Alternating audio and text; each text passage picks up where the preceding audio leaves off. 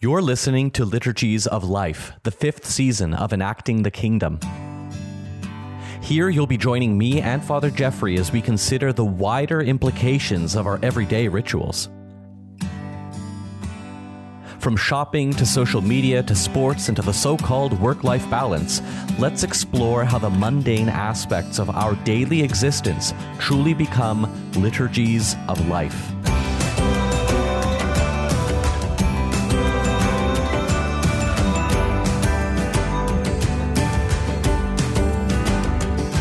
Public intellectuals. That's our topic for this episode of our series on Liturgies of Life, Father Jeffrey. Public intellectuals, people who put themselves out publicly and they teach, and then they start to develop followers who think that everything that they say is gold. And I picked this topic, and then I thought, oh, that's kind of like what we're doing, isn't it? Yeah. Exactly. Hopefully not, though. I mean, we can maybe tease out some nuance in the question somehow. Right. So I think, first, any good discussion begins with a good kind of defining of terms and what is a public intellectual and why do we feel that we have to talk about this in a Liturgies of Life series? And I think we do. So I'll sketch out maybe a very general sense of what a public intellectual is. And then Father Jeffrey, from there, we can then start to parse out the good and the bad and how us following a public intellectual might be a good thing and how it could also be turned into something bad as well. We hope that the people who listen to us listen in a good way. So a public intellectual is basically somebody who has a public teaching platform. Somebody who perhaps uses YouTube or podcasts or, back in the pre-tech internet days, it might be standing on a soapbox on the corner. But somebody who has a public image, who perhaps teaches, writes books, gives public lectures, is invited to give talks at universities or goes on tour to give talks. And there are many, many public intellectuals. With the dawn of YouTube and podcasts, almost anybody can, if they know how to develop a brand, can become a public intellectual.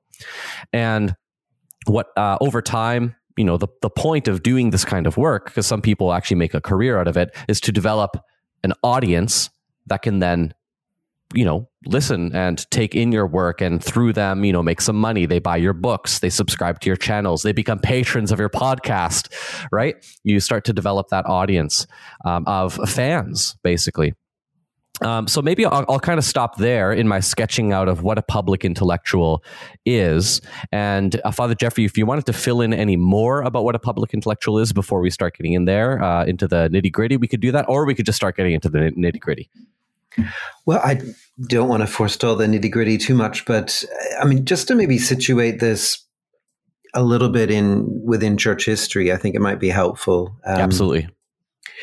Obviously, as you mentioned, the advent of everything from TED Talks to YouTube to, all kinds of podcasts and everything has maybe accelerated the growth of this industry. But I think we should maybe acknowledge that there have been analogous things throughout church history and not altogether seen as a negative thing. I mean, I hope the nuance that we introduce today and discuss today, will provide some balance to this anyway. But I suppose the real challenge, and we're going to have to get at this in the podcast, is, how these things intersect with what you might call the kind of church hierarchy, right? The authority of the church and so forth. And I think that plays out on many different levels today. But it's important to realize that this has always been an issue, right? Right back to the Old Testament to, there's a difference between the voice of the prophet and the voice of the priests or of the king and his court and so forth, right? That both are kind of needed. And at times when one goes astray, the other calls, the other back. And so I would want to kind of maybe put a model in people's minds here, a little bit of kind of two poles, within church life, within any sort of culture, with any sort of society or institution, and that is that there's the kind of institutional pole, right? The kind of hierarchical one, the one that kind of is all organized, and you know the lines of authority, the chain of command, as it were, right? And then on the other hand, there's the kind of more charismatic pole where things are not so organized by appointment and, official proclamation or designation and so forth, but rather by the very authority that comes from the word that is spoken, right? And so in church history, choose any era and you'll find both. You'll find the bishops and the churches and the hierarchical organization on one side, and then you've got on the other side the kind of charismatic leaders, the spiritual elders, the prophets, the saints, and so forth. And I think what we need to do in the kind of balance of church life is to be attentive, to both. And I'm not suggesting that every celebrity public intellectual, is a prophet, is a charismatic figure, but there may be some, and there may be the fact that the popularity, that has accrued to some of these people. It's not unlike the kind of popularity of that, elder in the forest that people would kind of repair to, and then much to the consternation often of the church authority. So I don't want to be here hand wringing, you and I both priests, we're part of that hierarchical,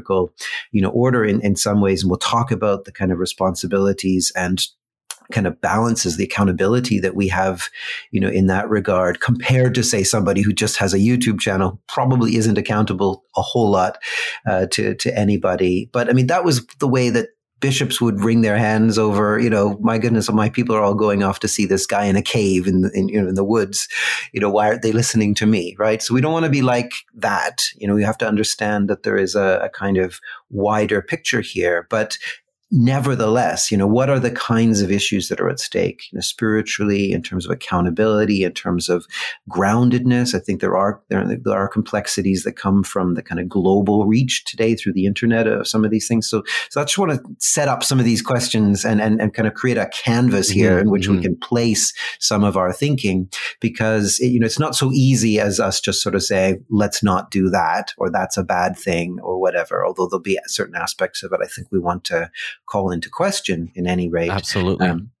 So let's get into the nitty gritty, but that's the kind of wider canvas that I want us to kind of have in mind, that there's these two poles, of institutional hierarchical order on the one side, and then where the Holy Spirit blows, the kind of charismatic, where the people go simply because, they find a certain word is being spoken. Now, we'll need to see how we balance that, but there are those two kind of overall poles within that canvas of church and society. The understanding that we are coming to with this series, if you haven't picked up on this already, our dear listeners, is that there's this, I think that people have these religious impulses no matter what. Right. And what the church does is gives up the proper place in which to express those impulses. And if you express these impulses without that reference to that ultimate story which the church provides, things tend to go awry. And in our culture, we live in a time, at least in Canada in 2022, when we're recording this, there is mass exodus from the churches, right? People aren't going to church anymore. People, I think, in the COVID pandemic learned, I didn't get struck by lightning when I didn't go to church for a year. Well, and I'm still a good person. So maybe going to church every Sunday is kind of useless. Like maybe it's just a once a year thing or just something I'm lightly attached to, but I don't really think about. So I think that people don't have that grounding in a kind of contextual community in terms of religious expression. And then they explore these aspects of these religious desires in other places. So that's what this whole series is about. But in this particular episode, talking about public intellectuals, I think there's something really important about somebody standing up in front of people and teaching. Like there's something really religious there, right? Like that sermon, or like sometimes people, we even go to stand-up comics to receive like kind of teaching or commentary on our culture, to learn more about who we are and what our place is in culture. Good comics can even do that.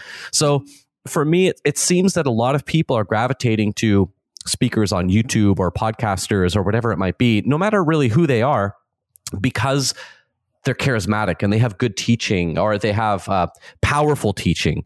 But there's no real necessarily attachment to a community. And I'm wondering if we could talk about that. Like, what does it mean to receive teaching, but also to have a contextual community? And is there a divorce there? I'm not sure if you agree with me kind of seeing a divorce happening there. No, I think you've put your finger on one of the principal issues, that comes from, if you just make use of this anti-institutional, anti-hierarchical, anti-grounded community, basis of the kind of voice in the wilderness, and that wilderness today can be the internet, and you can belong to this amorphous thing, the fan group of the follower of one of these leaders, without ever really encountering another human being, right? You can do that without being grounded in an incarnational, community. And we have to always and everywhere return to, scriptural truths here. And one is that, we are body souls, and God becomes a human being and becomes one of us and makes us part of that body. And that body isn't an amorphous, worldwide mystical thing only. It is grounded in local community and real people to whom we are responsible and accountable and interdependent, in an interdependent relationship with, ultimately in a kind of love that mirrors the love of the communion of God himself in Trinity, right? And that's hard work, and that's a real struggle. It's a real labor that takes a long time. It goes through ups and downs. It goes through, all kinds of challenges and hurdles.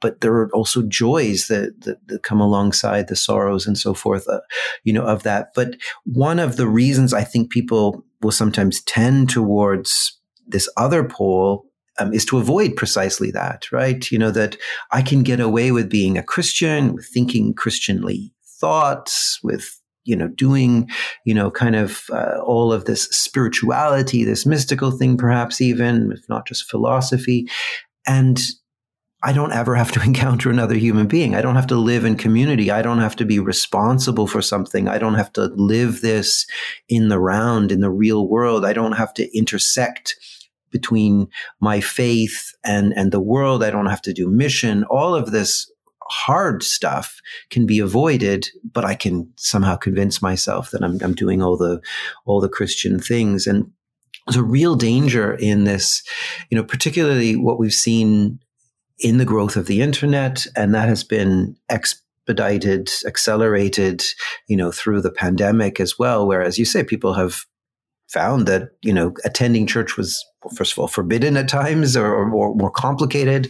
And so they just decided not to. And yet, oh my goodness, I can even participate in worship online without being engaged, without being present, without having to kind of confront, people. So there's a real temptation there to kind of turn from the grounded local community into this kind of global amorphous version of faith that no longer is proper discipleship or Christian growth and development and mission. It's no longer the gospel, right? It has just become ideas, and at that level, I mean, it's back into this problem we've articulated so often of, it's turning Christianity into some kind of escape from the here and now, escape from our bodies, escape from the world into something that is just a kind of platonic world of ideas and spirituality or whatever. And that's not good, right? I mean, that's fundamentally taking us away, not only from the Christian gospel, but from our humanity. And, we have to be careful that we're not deluding ourselves into thinking we're doing all the Christian things just simply because there's a lot of Christian content on our YouTube channel or in our podcast lists, or because that's what we're spending a lot of our time thinking about. That's not what Christianity is about. Christianity is lived at the foot of the cross with real people in the real world as God goes forward through his Holy Spirit with his plan for new creation, not for just creating a lot of content for our minds. He's not the cosmic podcaster, just wanting us to be subscribers. He wants us to be embodied in his plan for creation. In the kingdom to come, we will not be asked to reveal our YouTube history to show that we've been watching all of the Christian content. Yeah, I want to almost say that doesn't matter, at all. Somehow it's what we do in our bodies and with other real human beings that ultimately matters. And it's not to, again, I don't want to be that one saying, this is all bad, because it's not, right? Because those things can indeed provide us with the impetus and the dynamism to return, to the world. There are times we need to withdraw, and as part of that withdrawal, and that rest and that preparation for ministry, surrounding ourselves with good thoughts, good ideas, there can be inspirational talks there that really guide us and direct us in our lives. But that's what it is, right? You can't live your life there, right? That is not life. That is the prophetic word that sends us back into the world, or should do. If it's keeping us there and holding us there, then it's missed the point, right? For the people who came out to see St. John the Forerunner in the wilderness, if they'd said, this is great stuff, can we just camp out here and stay here and just listen to you forever? He would have said, no, go and do what I'm saying, right? We need to challenge the world. The kingdom of God is at hand, right? Now go and work for that kingdom. If you need to hear that voice, that's good, but now go and do it, right? You can't, it's not about just dwelling in the prophetic voice, of the one who has attracted you in the first place. If you're not a patron of Enacting the Kingdom, you're only getting half a podcast. This show only exists because of an active community of people just like you over on Patreon. When you become a patron, you'll get additional episodes, live streams, and our ever-growing backlog of episodes, 66 at the time of this recording. And as we're social media free, Patreon is the only place to engage with us and others about these episodes. Go to patreon.com/enactingthekingdom to join the growing community. There's two things from Christian history that are coming to mind when it comes to this topic. One is that passage in Corinthians where Paul's talking about like, oh, well, you call yourself, I am of Paul, I am of Cephas, I'm of this person, I'm of Apollos, I'm of Christ, right? People are associating themselves with a figure, like a lone figure, as opposed to seeing themselves as belonging to the whole community. And you also have this tension when it came, 1,000 years ago or so, and there was this tension about which one of these great ecumenical teachers was the best. Is it Gregory the theologian, John Chrysostom, or Basil the Great? Which one's the best? And there was these different camps. And then the church said, okay, enough of that. We're going to celebrate them all on the same day. Yeah. You can't pick. You have to hold them all together. And I think that's the temptation is sometimes we have our favorite speakers. We have our favorite podcasters. I hope that people who listen to this, we're going to talk about the irony of all of this soon. Don't worry. But we do. I have my favorite podcasts. I like certain speakers, and I actively don't like other speakers that other people might like. And I think that's obviously okay, right? There's style, there's art, right? The speaking is an art and things like that. And you can enjoy the art of it. You can enjoy the teaching, but to call yourself maybe like a disciple of that person to the exclusion of other of the church even, right? I think that there can develop a problem there, and I'm really hesitant to use, for example, I am a subscriber to the Minimalists podcast, their Patreon. I listen to them every week for 2.5 years, right? They're like people that are in my family, that's how often I listen to them. They have no idea who I am, but I listen to them, and they have affected my life very deeply.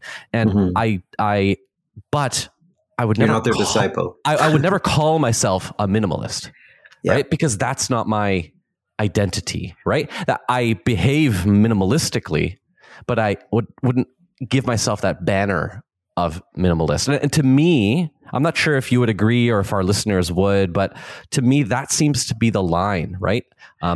Placing your identity into that thing is where I find that it can be a little dangerous. Yeah. And I really like how you've drawn attention to, for example, the way the Apostle Paul, talks about this, because this is not a new issue. That's what I was trying to start this thing off by saying. It's not a YouTube problem or a TED Talk problem or a podcast problem, an internet problem. This is a human problem, right? And so St. Paul is dealing with this in the very first generation or two of the Christian church. And, what he's really suggesting here is that what matters is not celebrity, right? But character. And not, consumption of what these celebrities are providing, but the cross, right? What God forbid that I should glory except in the cross of our Lord Jesus Christ. And it's not about the intimate kind of relationship that you form with these figures, but about discipleship of Christ, himself, right? And so even if these, we see them today in Christianity, we see them in the Orthodox Church, right? And across, different platforms. And there are certain big and well-known platforms that are kind of pushing this agenda, it seems, where, the goal seems to be like success. And marketing is the way you go about it, and celebrity is the fruit, right? This is all contrary to what St. Paul is talking about. And there's another scriptural image here which is really, really fascinating. You go back earlier. And again, it's in this kind of realm of prophecy and everything. I think of the call of Isaiah, right? And that, he's brought into this beautiful vision of the majesty and holiness of God himself, with the angels and the smoke and the heavenly court and everything. And God is asking for someone to speak for him, right? And Isaiah puts himself forward, here I am, and then God tells him what he's to do. And it's like the polar opposite of everything we've been talking about, right? He's going to go out and be unpopular, right? The people's hearts have to be stiffened, their ears dulled, their eyes shut. There's not going to be a lot of subscribers to Isaiah. There's not going to be stadiums full of rabid fans. There's not going to be celebrity and popular acclamation and everything. By almost every measure that we could come up with, his ministry is going to be a complete failure, right? And then Isaiah's sort of thinking, what did I volunteer for? And he says, like, how long is it going to be like this? And then is it going to turn around or whatever? And it's not a very encouraging answer, right? Until towns are desolate, without inhabitants, houses without people, and the land itself lies devastated, But here's the point, right? In terms of the world, it will look like your prophetic ministry is not successful. You're not going to be popular. You're not going to win over a lot of fans. There's not going to be people asking for your autograph and singing your name and everything. But you are going to be faithful to my calling. Right. And it's this faithfulness that has to drive the thing, a trust in God, everything that anybody and all of us ever say has to be pointing back, to God. It's not about us. It's not about our name. It's not about our fame. It's not about, anything to do with that. If we're called into ministry, and I think somehow if the church remembers that, he has both of these poles, mind you, at all times, the hierarchical, institutional, you could almost say sacramental too, because this is where you go for the liturgy that is ordained, by the church, for that kind of guaranteed grace. I mean, I'm careful saying that, but I mean, we go and the Eucharist is celebrated, no matter how, famous your priest is, he can lead your assembly in the divine liturgy on a Sunday, and you are receiving the same grace of God. This is the one holy Catholic and Apostolic Church that is constituted in that place. The saints are there, the angels are there. It's not about celebrity. You don't have to be going to a famous place for that to happen, right? And on the other pole, which is also there, where the Holy Spirit brings lay people, and both men and women, as well as, people whose names we remember, celebrated elders and so forth, prophets, that's not because the church has ordained them or given them kind of license or a approval, for this, but it's because this is where the grace of God is cast abroad, in the world. And both of those, are important, but both of them depend on this, that it's about faithfulness to God's word and not about calling attention and power and authority, for themselves. And yeah, and I just think, this has perennially been a problem, but I love that image of Isaiah who's called into this ministry.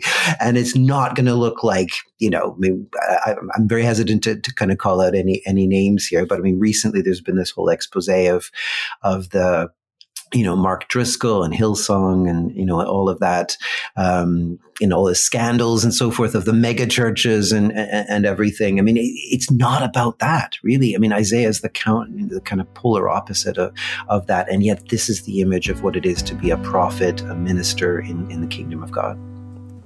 If you are getting value from this podcast, please consider writing a short, positive 5-star review on your podcast app.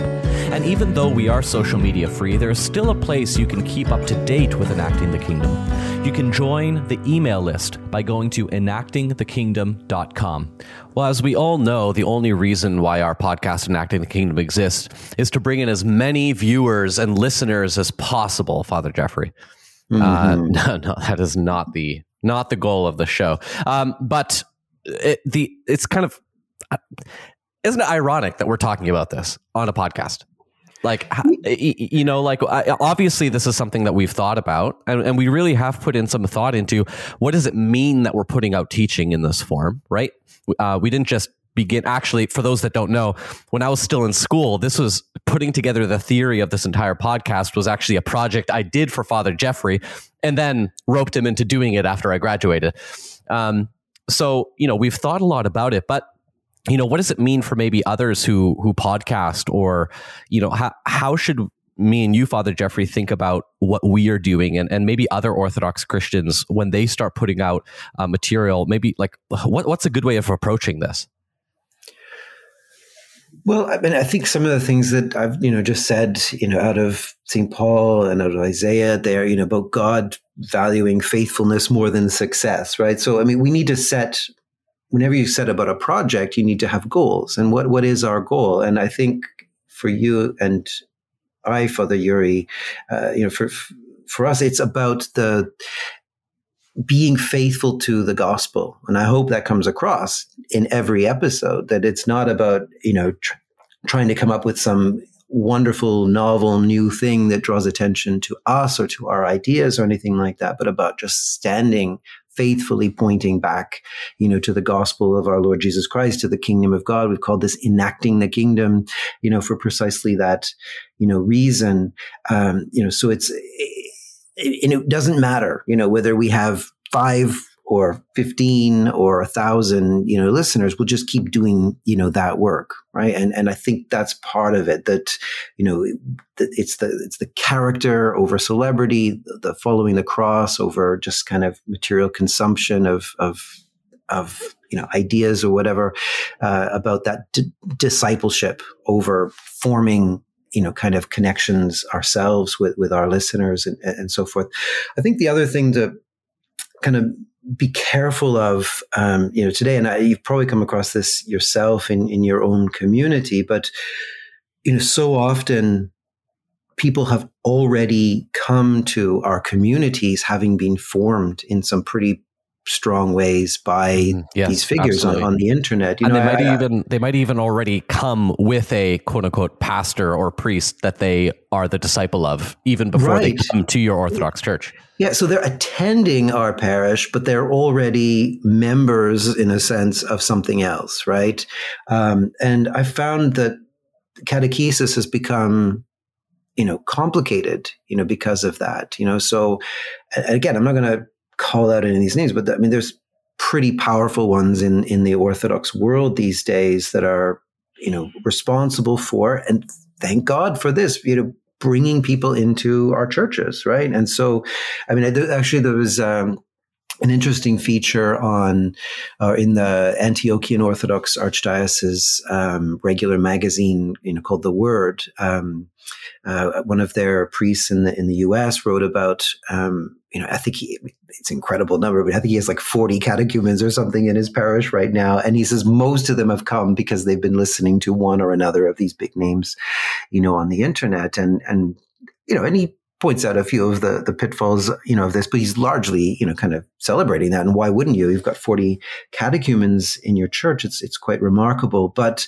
I find the work has become really complicated, with this, because you're having to, unpack the very idea that orthodoxy is an idea, that it's a philosophy, that it's an ideology that, is over against all these other ideologies that happen to be out there in YouTube land or whatever.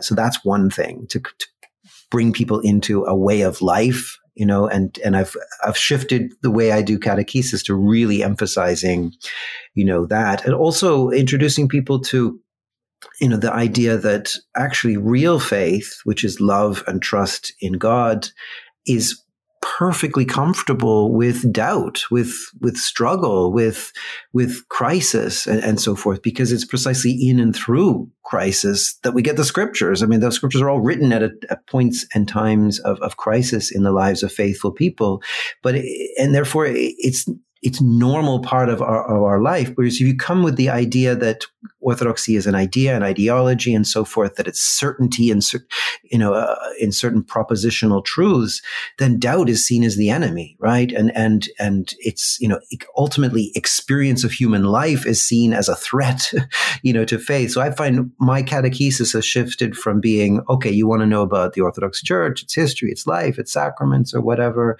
to now being primarily a job of saying, this is actually all compatible with experience, with real human life, with living together with other people, with the kind of doubts and crises that are going to attend just being a human being, right? So it's almost like, we take for granted now that people will know an awful lot. In fact, they will probably have attended X number of Orthodox services online before they even darken our door, because it's all out there, right? It's just so different from the life of the early church, where you won't be present at a divine liturgy in its fullness until after you're baptized and received, right? And we have the remnants of that still in the liturgy itself, where, the dismissal of the catechumens, the instruction to lock the doors and so forth against people who don't belong to that community. But today it's all out there. It's like all the stuff is available long before people come. And so they've got these preconceived ideas, these ways of intersecting their life and faith that have to be almost rebuilt, redeveloped, because real Christian life doesn't look like it does if you just have a YouTube version of orthodoxy. And I think that's made it's certainly shifted the ground of what catechesis and discipleship is all about. But it's something we have to be very much aware of today, in what people are exposed to long before they get a chance to experience the real life of worship and liturgy of the local community. Absolutely. One thing that I feel like I have to stress, with new catechumens is it is impossible to be an Orthodox Christian and not be attached and practicing in community at a local Orthodox parish, right? Like there's, if you find yourself being Orthodox, but having never gone to church in a year and not, on purpose and not going to any of those churches or anything, but you're Orthodox and you post online and you do all that kind of stuff, there's probably a problem there. Yeah, well, I mean, it has been a problem for a while, because people, long before the advent of this kind of celebrity Orthodox culture and podcasting and everything, I mean, people were becoming Orthodox through books or whatever, and I think the reality was a lot of converts into Orthodox Christianity, you think about, well, what jurisdiction do you belong to? Is it Greek? Is it Antiochian? Is it Serbian? Is it Romanian or whatever? I think most of them belong to what you might call the theoretical Orthodox Church. Right. And almost avoided real community life because it could never live up to that, right? It could never match that vision, that kind of ideological presentation of what Christianity is all about. Whereas it's got to be lived the other way around, and it's in real people. Right. And part of, if anything, the catechetical delay that we all, that we introduce, and which is, I think, still foreign to a lot of way people think about things. If you've got an idea, I want to be part of this group, why set like a 1 to 3 year, interval between when people have the thought of joining and when they can properly join? It seems a little bit off-putting, right? Why do we do that? Well, probably the best reason for that is that people can live in community and experience the fact that there is hypocrisy, there is falling short, there is, sin, there is still human reality here. And if you only ever join the theoretical Orthodox Church and you only ever, read about it in books or indeed hear about it in podcasts and so forth, you're going to be sadly disappointed, when you meet the fact that God actually is incarnate and mucks in with real human beings, and often, human beings of the least attractive sort, but this is where that presence of God is to be felt, in the world. And that takes real spiritual development to be able to be aware of that and to be able to see that, to be able to live with that. And it's not a matter of just living in our heads with these glorious ideas and philosophies and ideologies that can be presented in the medium of podcasting and so forth. So I hope, Father Yuri, you and I are not responsible for introducing people to a theoretical, Orthodox Church. I think one of my guiding principles here in having these chats with you has got to be being real, being real about our human experience, about the way God intersects with that and comes to dwell with us precisely in everything that makes us human, including the parts that are not, properly speaking, the perfect projection of orthodoxy that you might experience in these, different media. Another way of putting this might be, if you're listening to this and you're considering orthodoxy and you've never been to an Orthodox church, we would gladly have you stop listening to us forever and never come back, as long as you went and began participating in a local church community. Mm-hmm. Exactly.